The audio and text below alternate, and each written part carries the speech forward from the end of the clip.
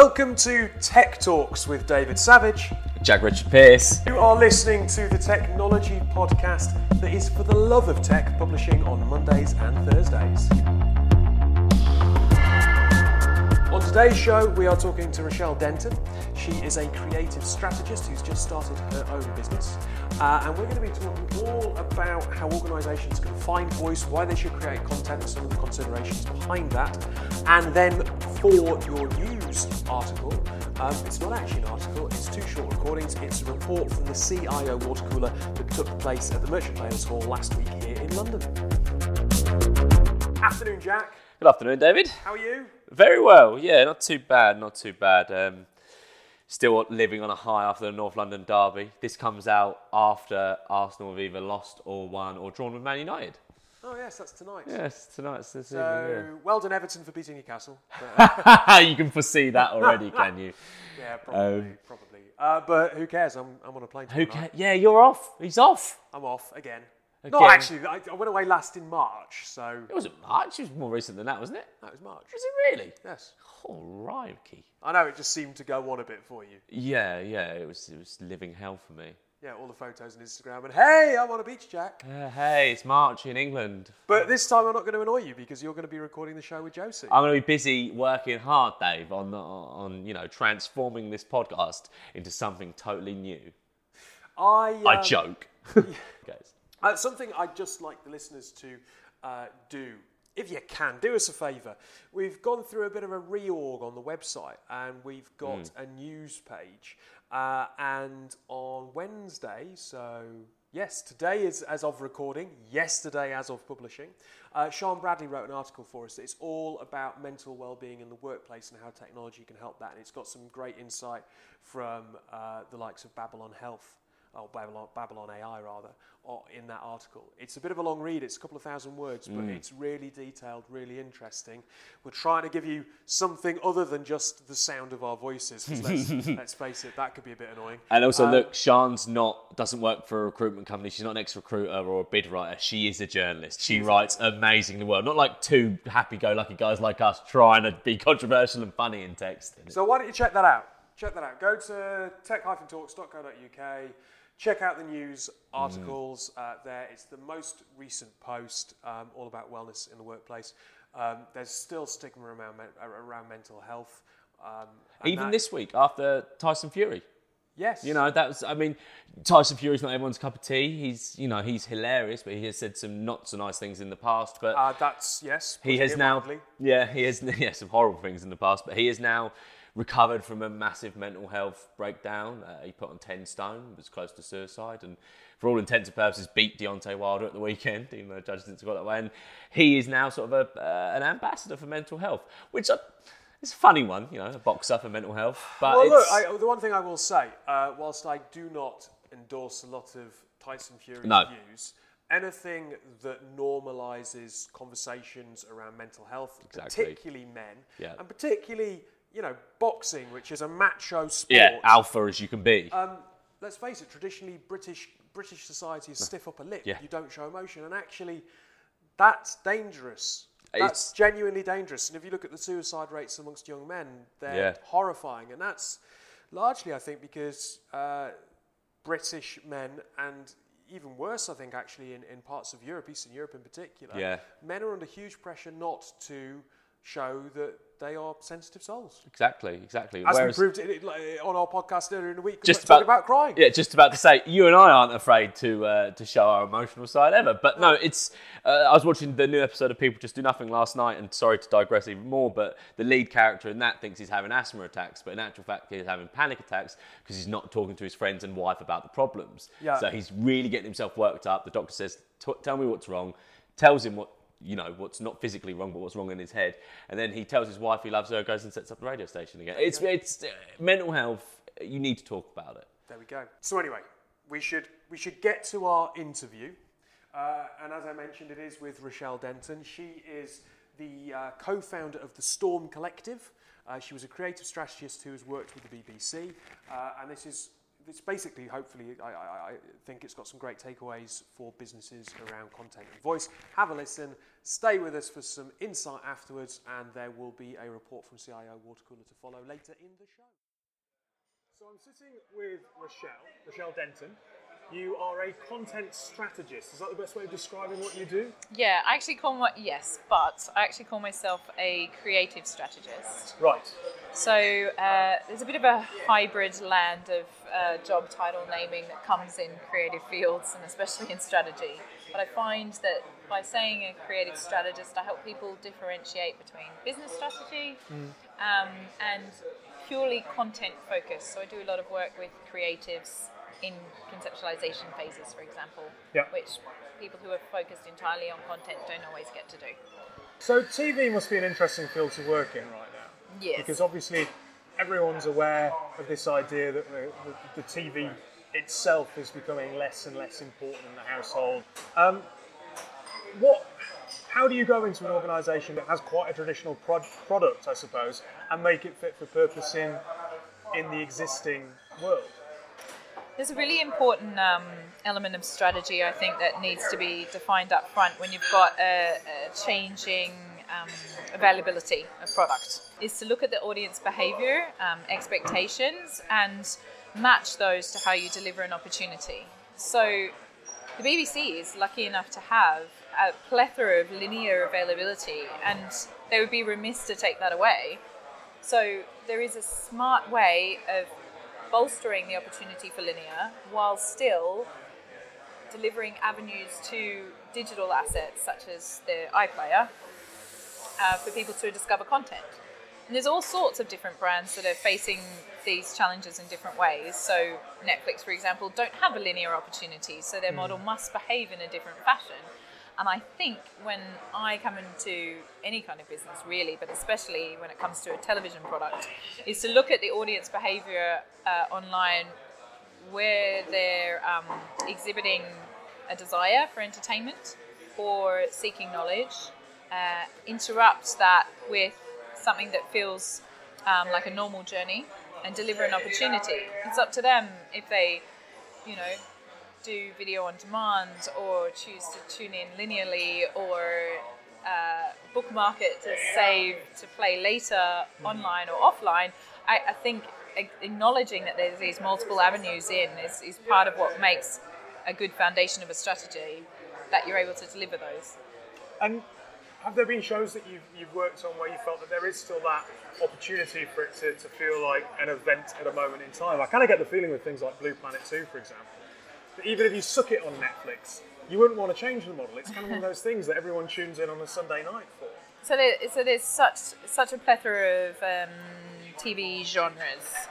Without going into industry chats, let's just say if something is delivered in a way that feels live, then there is a feeling of having an appointment to view. Now, it doesn't actually have to have been filmed live, like The Apprentice, but if it's delivered linearly, in whatever fashion that is, then people want to watch it with others. Sometimes it can be delivered in a full box set online type behaviour like you would have seen with Stranger Things, and people will want to be part of a binge journey together that isn't play by play, second by second, but will be a way of exploring the content in a similar fashion to other people. So I think depending on the content, it will depend on how you deliver it. So you've said about Blue Planet, and you're right, you would want to be respectful of the content and the way in which it's delivered. If you think about something like Blue Planet, it's got a family angle to it that creates an opportunity to have a TV slot that speaks to that. Any kind of TV show that you're thinking about, if you were to create something that's family oriented and you were to give it a Saturday evening or Sunday evening slot, then people will be likely to dedicate themselves to that slot, sit down and watch it, want that behaviour, and subsequently want digital content that complements that online before, sometimes during and after. You mentioned there about the phenomenon of wanting to watch something with others, and these days, that I suppose that can be very well exemplified by something like Love Island. Sure. As a creative strategist, what do you put the success of something like Love Island, where it's been so strong in such a small demographic, down to? Now, there have been so many case studies pumped out around it, so this is entirely my opinion. Feel free to look them up. I think with something like Love Island, there is a very clever thought process behind it. So it's not a first series, the one that we've just experienced. Yes. So already you've established a pattern, a format, an expectation amongst an audience. There's a challenge with the first series that is different to an established narrative and format that you understand. And you have a very different marketing proposition when you're delivering a new format. So there's a springboard for success. There is behavioural data that you can look at. What are the moments in which the audience connected with the most, talked about the most, hated the most? But essentially, what is it that they're having their conversations around? And then you build up what is essentially a conversation strategy around that data, so that when you're creating your next show, you can leverage those moments and that type of content. Now, Love Island is smart enough to be structured in that everyone on the show has a device which records content that doesn't go anywhere except to the team that are creating content. So you suddenly have exponential amounts of content, multiple sources that can be crafted into a story narrative that is above and beyond television cameras capturing what they're capturing. So you have an opportunity, if you like, of a kind of choose your own adventure, a scenario in which you can spill off all sorts of minutiae of narratives. If the audience latches onto a moment, you have the supplementary content, and they also have the team that are set up to make that supplementary content turn into digital content that's supporting what's happening online. And then suddenly you have a conversation that is outside of your TV slot. You have a conversation that can extend a week, a month, longer, because you can have a love story, or you can have a reaction to another human being, or you can have a connectivity with a character that you don't get to have if you don't have that access to a plethora of content and an opportunity to have that signed off with some immediacy. So what lessons from something like that, from a huge TV show where it's got mass appeal, can you take into the SME world? Because there you're talking about lots and lots and lots of data, those conversation points, you've got huge amounts of information to kind of utilise. There are increasingly a lot of firms interested in podcasts and creating their own content and doing similar or trying to take audiences on similar journeys, I guess. What can they take away from the success of something like a Love Island or a Blue Planet and try and replicate that on a smaller scale? So we like to joke that if you can't sell entertainment and build a strategy around it, then you're in trouble, because people actually want to be entertained, right? Sure. Smaller businesses have a different challenge because they're not necessarily selling entertainment. They could be selling something that's completely dry and different. The idea is that for a successful strategy, that you are looking at your audience and surrounding communities and behaviours, looking for the holes that exist within that, and looking to fill that hole with your product. If you look at the way a community is behaving and you say, oh, they're actually very interested in this one type of content and this one conversation, and there isn't lots of supplementary opinion, there isn't lots of diversity, that could be a way in which you can begin to actually have a voice within a community that is relevant and interesting. You will suffer if you say, I want to have a podcast because I hear podcasts get me an audience. Yes. Because that's like saying, I want a bus because I've seen lots of people on it. It's not accepting of the vehicle. It's not understanding of the behaviour. So what's the best way for a legacy brand to build a voice? Is it to ignore a poor market and say, let's try and invent something entirely new for ourselves that has a different new voice that actually is related to us? Or is it, where do they find how do they find that niche? And the firms that you work with, I've heard it said before that you need to kind of allow yourselves to be put in a vulnerable position when you create content. You know, really great content is about taking risks. Do companies respond to that? There's all sorts of nervousness around risks because my perception of a risk is different to yours, etc., etc. So if I say risk to some people, they think that means that they're putting their shareholders at risk, but that's not necessarily what we mean. I think the easiest way to have an opinion is to look back to your fundamentals about why you actually exist as a business. And you're existing because you have a USP. Yep. You have a unique point of view and a unique service. And if it's not entirely unique, your way of delivering or your take on it or some element of your service is unique. You may be the cheapest, you may be the fastest, you may be the most local, but it is that element that makes you unique, and that is the point in which you must springboard your conversations from to have with your audiences. The thing that makes good content worth investing in and good conversations worth investing in is that they will do the bit that you should be getting for free anyway, so that your paid media and your paid media structures can deliver on the audiences that are harder and not as natural for you to find. So you should be able to have a conversation and opinion. What's interesting is lots of businesses overlook tastemakers and opinion formers within their own environment, quote, because they're busy or they don't like social or they don't want to be filmed, or there's a very small nuance, but there is a way of drawing out deep, interesting knowledge from within your business and putting it out there on behalf of your brand. Everyone knows that person in the office that knows more than they do about anything else, that they kind of suspect the business might fall over without them. Right. And what is it? What are those nuggets of knowledge about that person? How is it they behave? Why do they know that thing? Why are they so particularly interesting? Good businesses have obviously more than one of those people. Some lucky businesses are made of those people.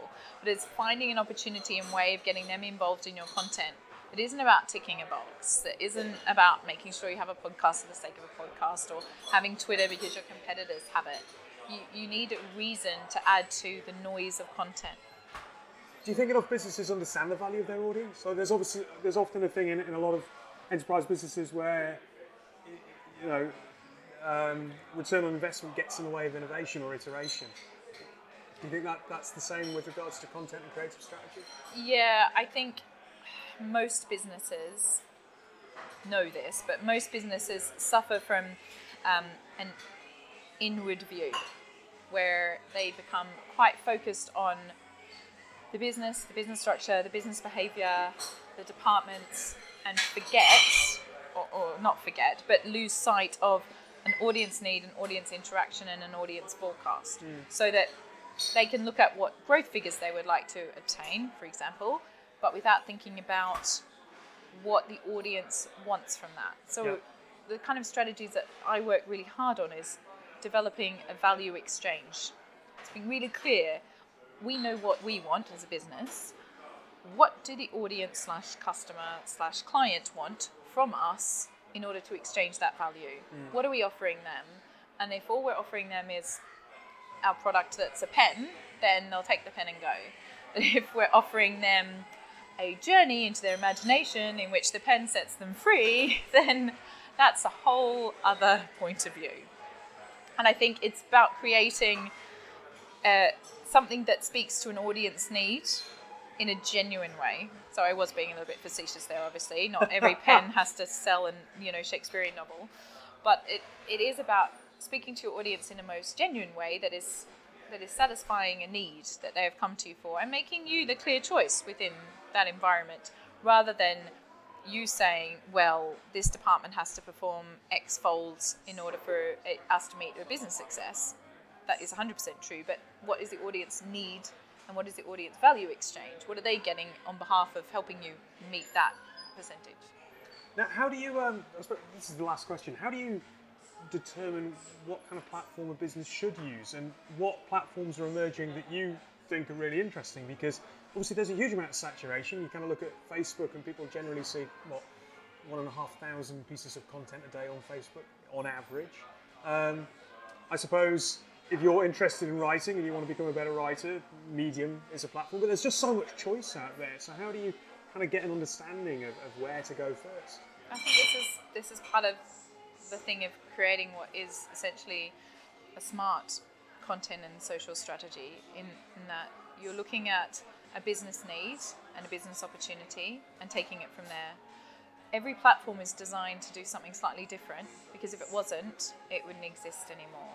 And that's why the smaller ones get eaten up and disappear relatively quickly, and their functionality gets brought into a bigger player, because the bigger player sees the opportunity for that functionality, but then you won't compete against each other in a space. So Twitter has put its stake firmly in the ground against moment by moment. If you are not a moment by moment, news-led, interactive business, then you don't really need to be there. It's controversial, but especially if you are on shoestrings, especially if you are making a foray into this environment, you need to create a focus. And just like you wouldn't put a product to market in every possible touch point, you do need to create a focus in order to get some learnings and some success. There's also demographics to consider. Most people kind of know that instinctively, but if you don't look for a person of influence in that market that can guide you through that as a territory, then you kind of may as well ask your 14-year-old son to set up your company Facebook account, because it's going to be the same. While I think there's such amazing functionality coming out of these social media providers, there's also real opportunity to recognize the power of being a content source.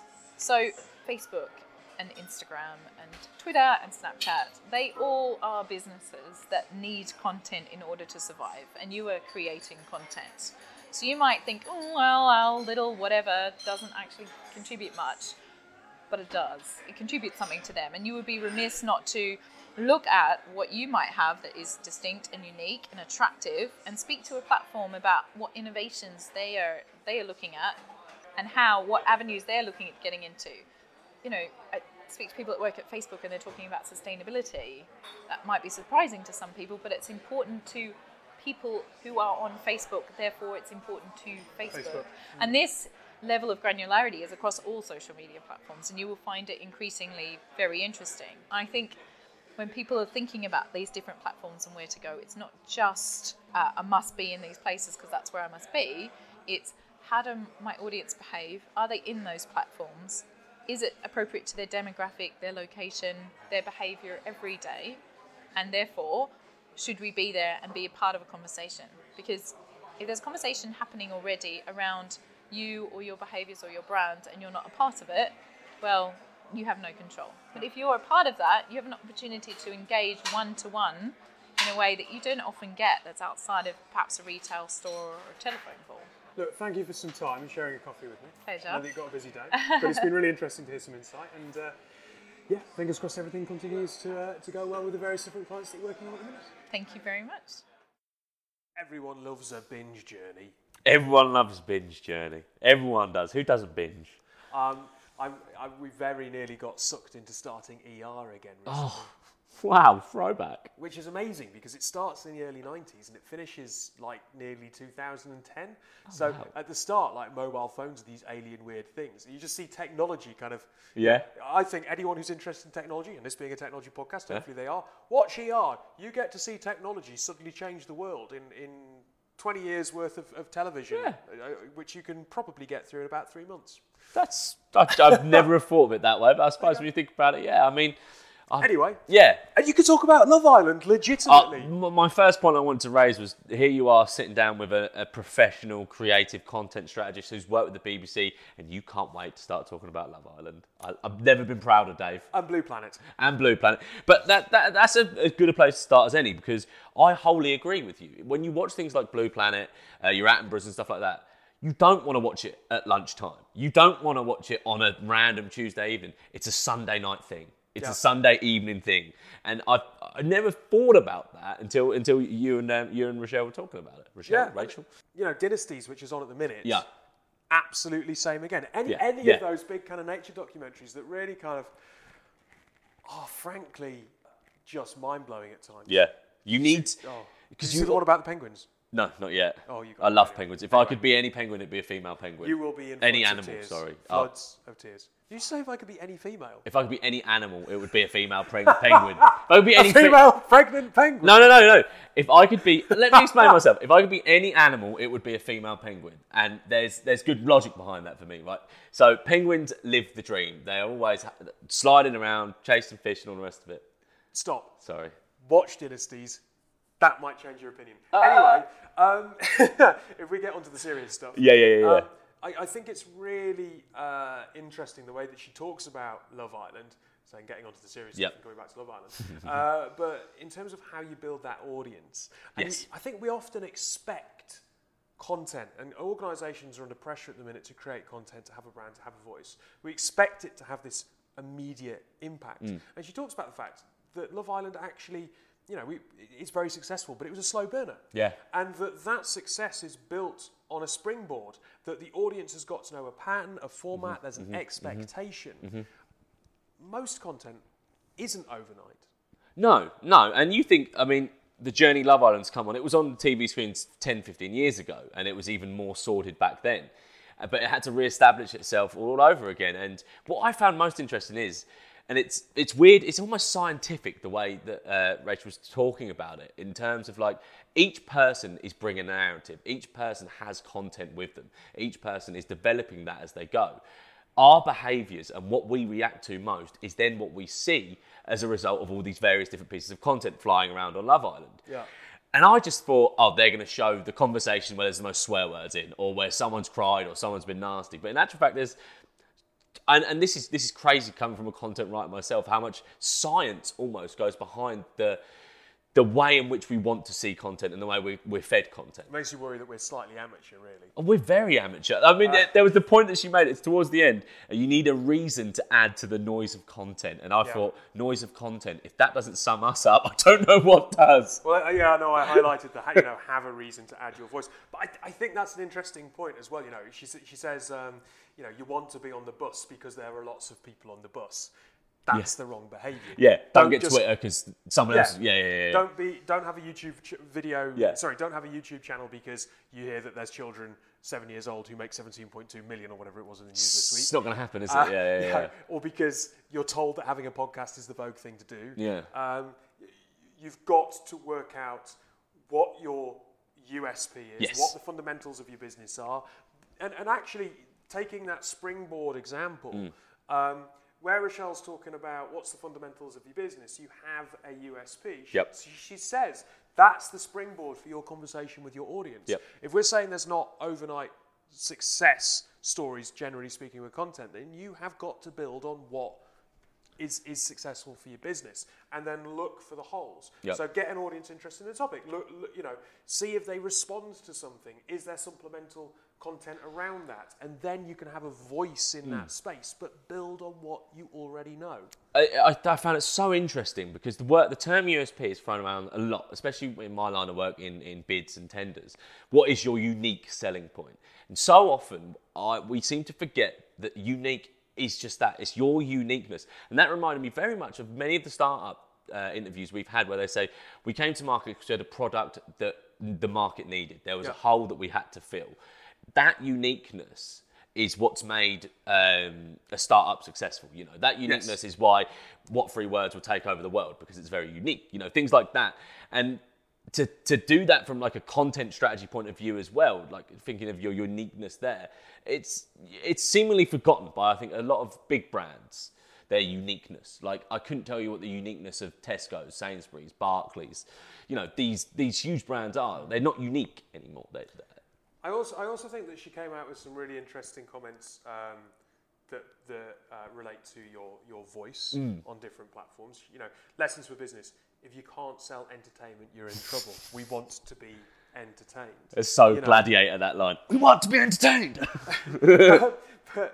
So you mean ITV Gladiators like the 90s? No, Russell Crowe's Gladiator. Right, okay, sorry. We want to be entertained, because he says, "Are you not entertained?" Oh yeah. We want to be entertained. I immediately thought of Ulrika Wolf. and John Fashanu for some reason. Anyway, but that whole kind of like the reason why Startup Van have been so successful is they are entrepreneur entertainment.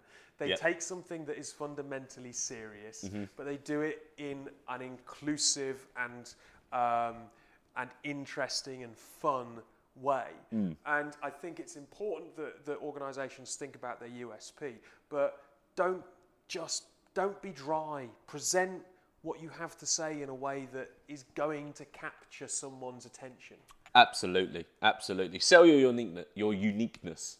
The other really interesting lesson, and this is one that actually I should think about personally, and so definitely shows that the podcast can teach us a thing or two. Absolutely. Businesses overlook people in their own business because they don't like to be filmed.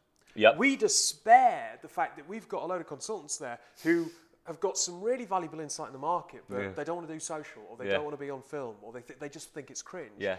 And it makes me so mad when they say that, because it's like, just share what you're saying. It's easy. But fundamentally, it is my job then to draw on that and eke it out in a way that we can repackage and share it that doesn't make them feel uncomfortable. And I think there's probably a lot of businesses out there who do have these absolute subject matter experts sitting in their businesses, and they are not being utilised in a way that benefits that business, that brand, that voice. What is it? Is it a self-confidence cringe thing, like you said there, or is it? For some people that I speak to, I think they think it's a bit cringeworthy. Yeah, totally. no, I mean, they see our videos and think, I don't want to look like an idiot like them too. Well, I think that people look at it and go, it's entirely egotistical. Yeah. Which we are. Which it's not. I mean, I don't. We do everything we do for the community, right? That's our thing. Well, we do it because because you have to do it. Yeah. In my opinion, Yeah. the only way to engage and to grow a community is to put yourselves out there and share an opinion. Yeah. But what we do isn't the only way to share an opinion. What Startup Van isn't the only way to share an opinion. How Love Island builds its audience isn't the only way. And it's on businesses to not overlook the people in their own business that can add value. Absolutely. And there are people in your business. There are innovators everywhere in your business. Absolutely. So look, Rochelle, thank you for coming on the show. I'm sure the Storm Collective is going to be a huge success. But she can come back and teach us a thing or two. Yeah, I think she will. I think there's not even a joke there.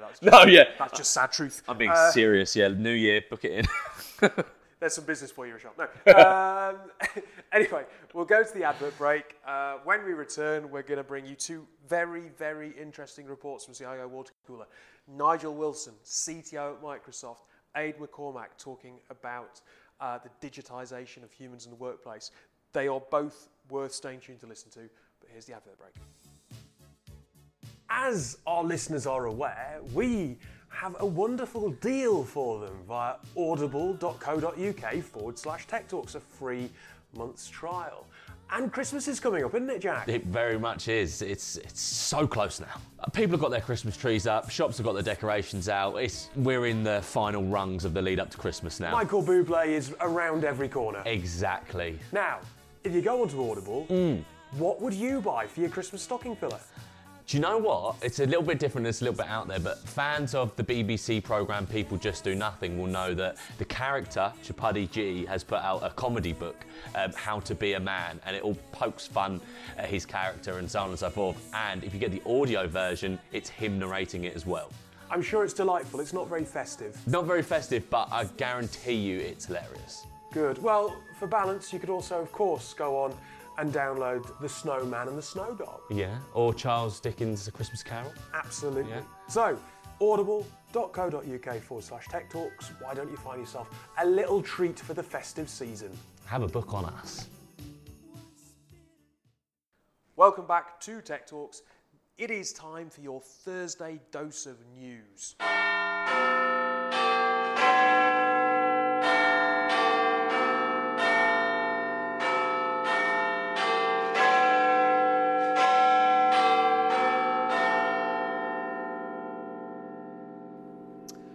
And as we have said, we are reporting from the CIO Water Cooler.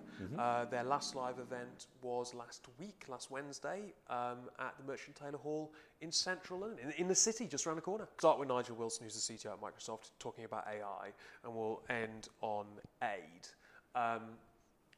Both are fascinating, both very different subjects. We talked to Nigel about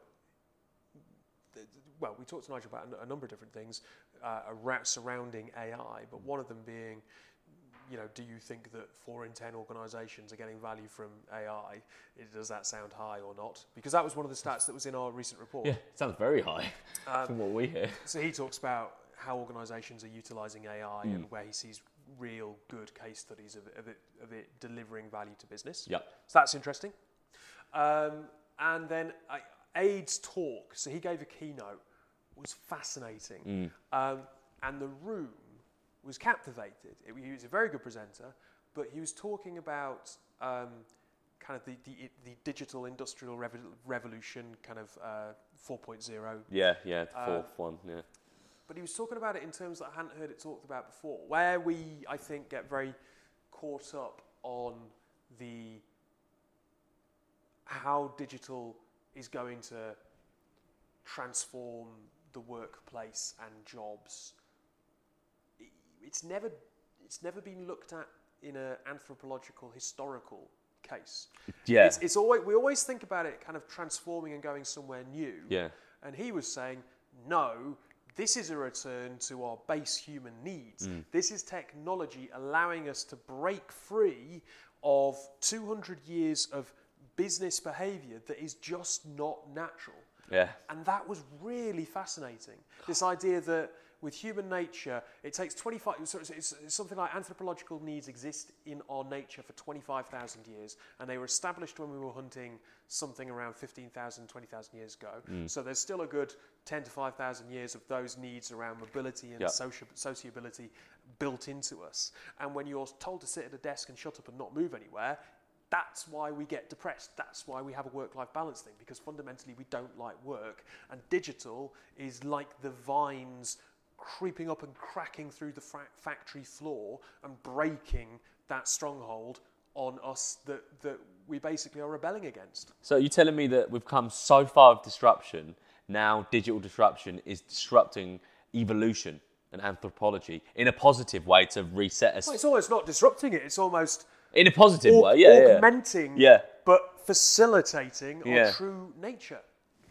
It's a really different way of looking at it. Well, to me, it was a really different way of looking at it. It's Maybe someone's going fantastic. to go, hey, that theory's been around for ages. But it's interesting. And the benefit to business and the interesting point is kind of all around leadership's not caught up. And that's a problem to you as a business from a culture point of view and a talent point of view if you don't catch on quicker. It's those classic middle-aged white men, ain't it?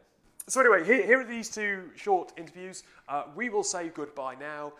Join Jack and Josie Whoop, whoop, whoop, whoop. next week.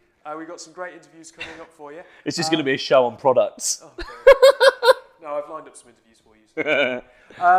But until then, have a lovely weekend, listeners, and do listen to these two interviews. And safe flight to you, Dave. Cheers.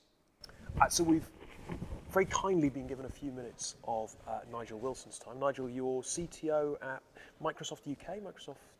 So I actually work for kind of Microsoft in the US. US. Because I work with the Big Four in professional services. So I'm CTO, European CTO for professional services. And you've got a particular personal interest in AI. I have, yes. Well, both kind of like professionally, because in professional services at the moment it's a very big topic. They're all kind of interested in kind of exploring the possibilities, but also got a personal kind of interest in it as well, and kind of following kind of on Twitter. Yep. And look, I was lucky enough to be sat on the table that was talking about kind of getting value from AI in business, which is something that I think a lot of organisations are challenged with at the moment. Yeah. But it seems to be that there's a lot of, well, the AI isn't particularly well understood or well defined by a lot of people when they're talking about it. Do you think that's fair? Yeah, no, I think that's very fair. Yeah, I think, you know, what you allude to is there's a lot of hype around AI. And kind of artificial intelligence is a kind of a broad term and covers a lot of different kind of technologies, and kind of people don't tend to differentiate between the kind of different technologies. And I guess for me, it's very broadly two things. One is machine learning, and that is just kind of finding patterns and analysis in data. And the other side of it is deep learning, and that's probably the more interesting bit, and the bit that is more kind of artificial intelligence, if you want to call it. Which is things like speech recognition and image recognition, and actually where we're using deep learning and neural nets to kind of derive kind of information. Where have you seen good user cases where people are delivering value to a business through deep learning at the moment? Yeah, so I guess it's more around at the moment for the particular things I'm seeing around speech recognition than it is image recognition. But speech recognition is being used kind of everywhere, and lots of organisations are looking at it. And I'll give you a kind of few examples. So one is in professional services, they do a lot of audits, and as part of those audits, they'll interview clients. A lot of the time, that'll be over the kind of telephone or maybe in person. They record those and then tend to go back to those recordings afterwards, transcribe, write reports. So they're looking at it and are using it to do voice-to-text transcription. So they'll do a transcription, and then from the transcription, to kind of look for the kind of keywords, key elements within those within that text, and then start to pre-populate reports.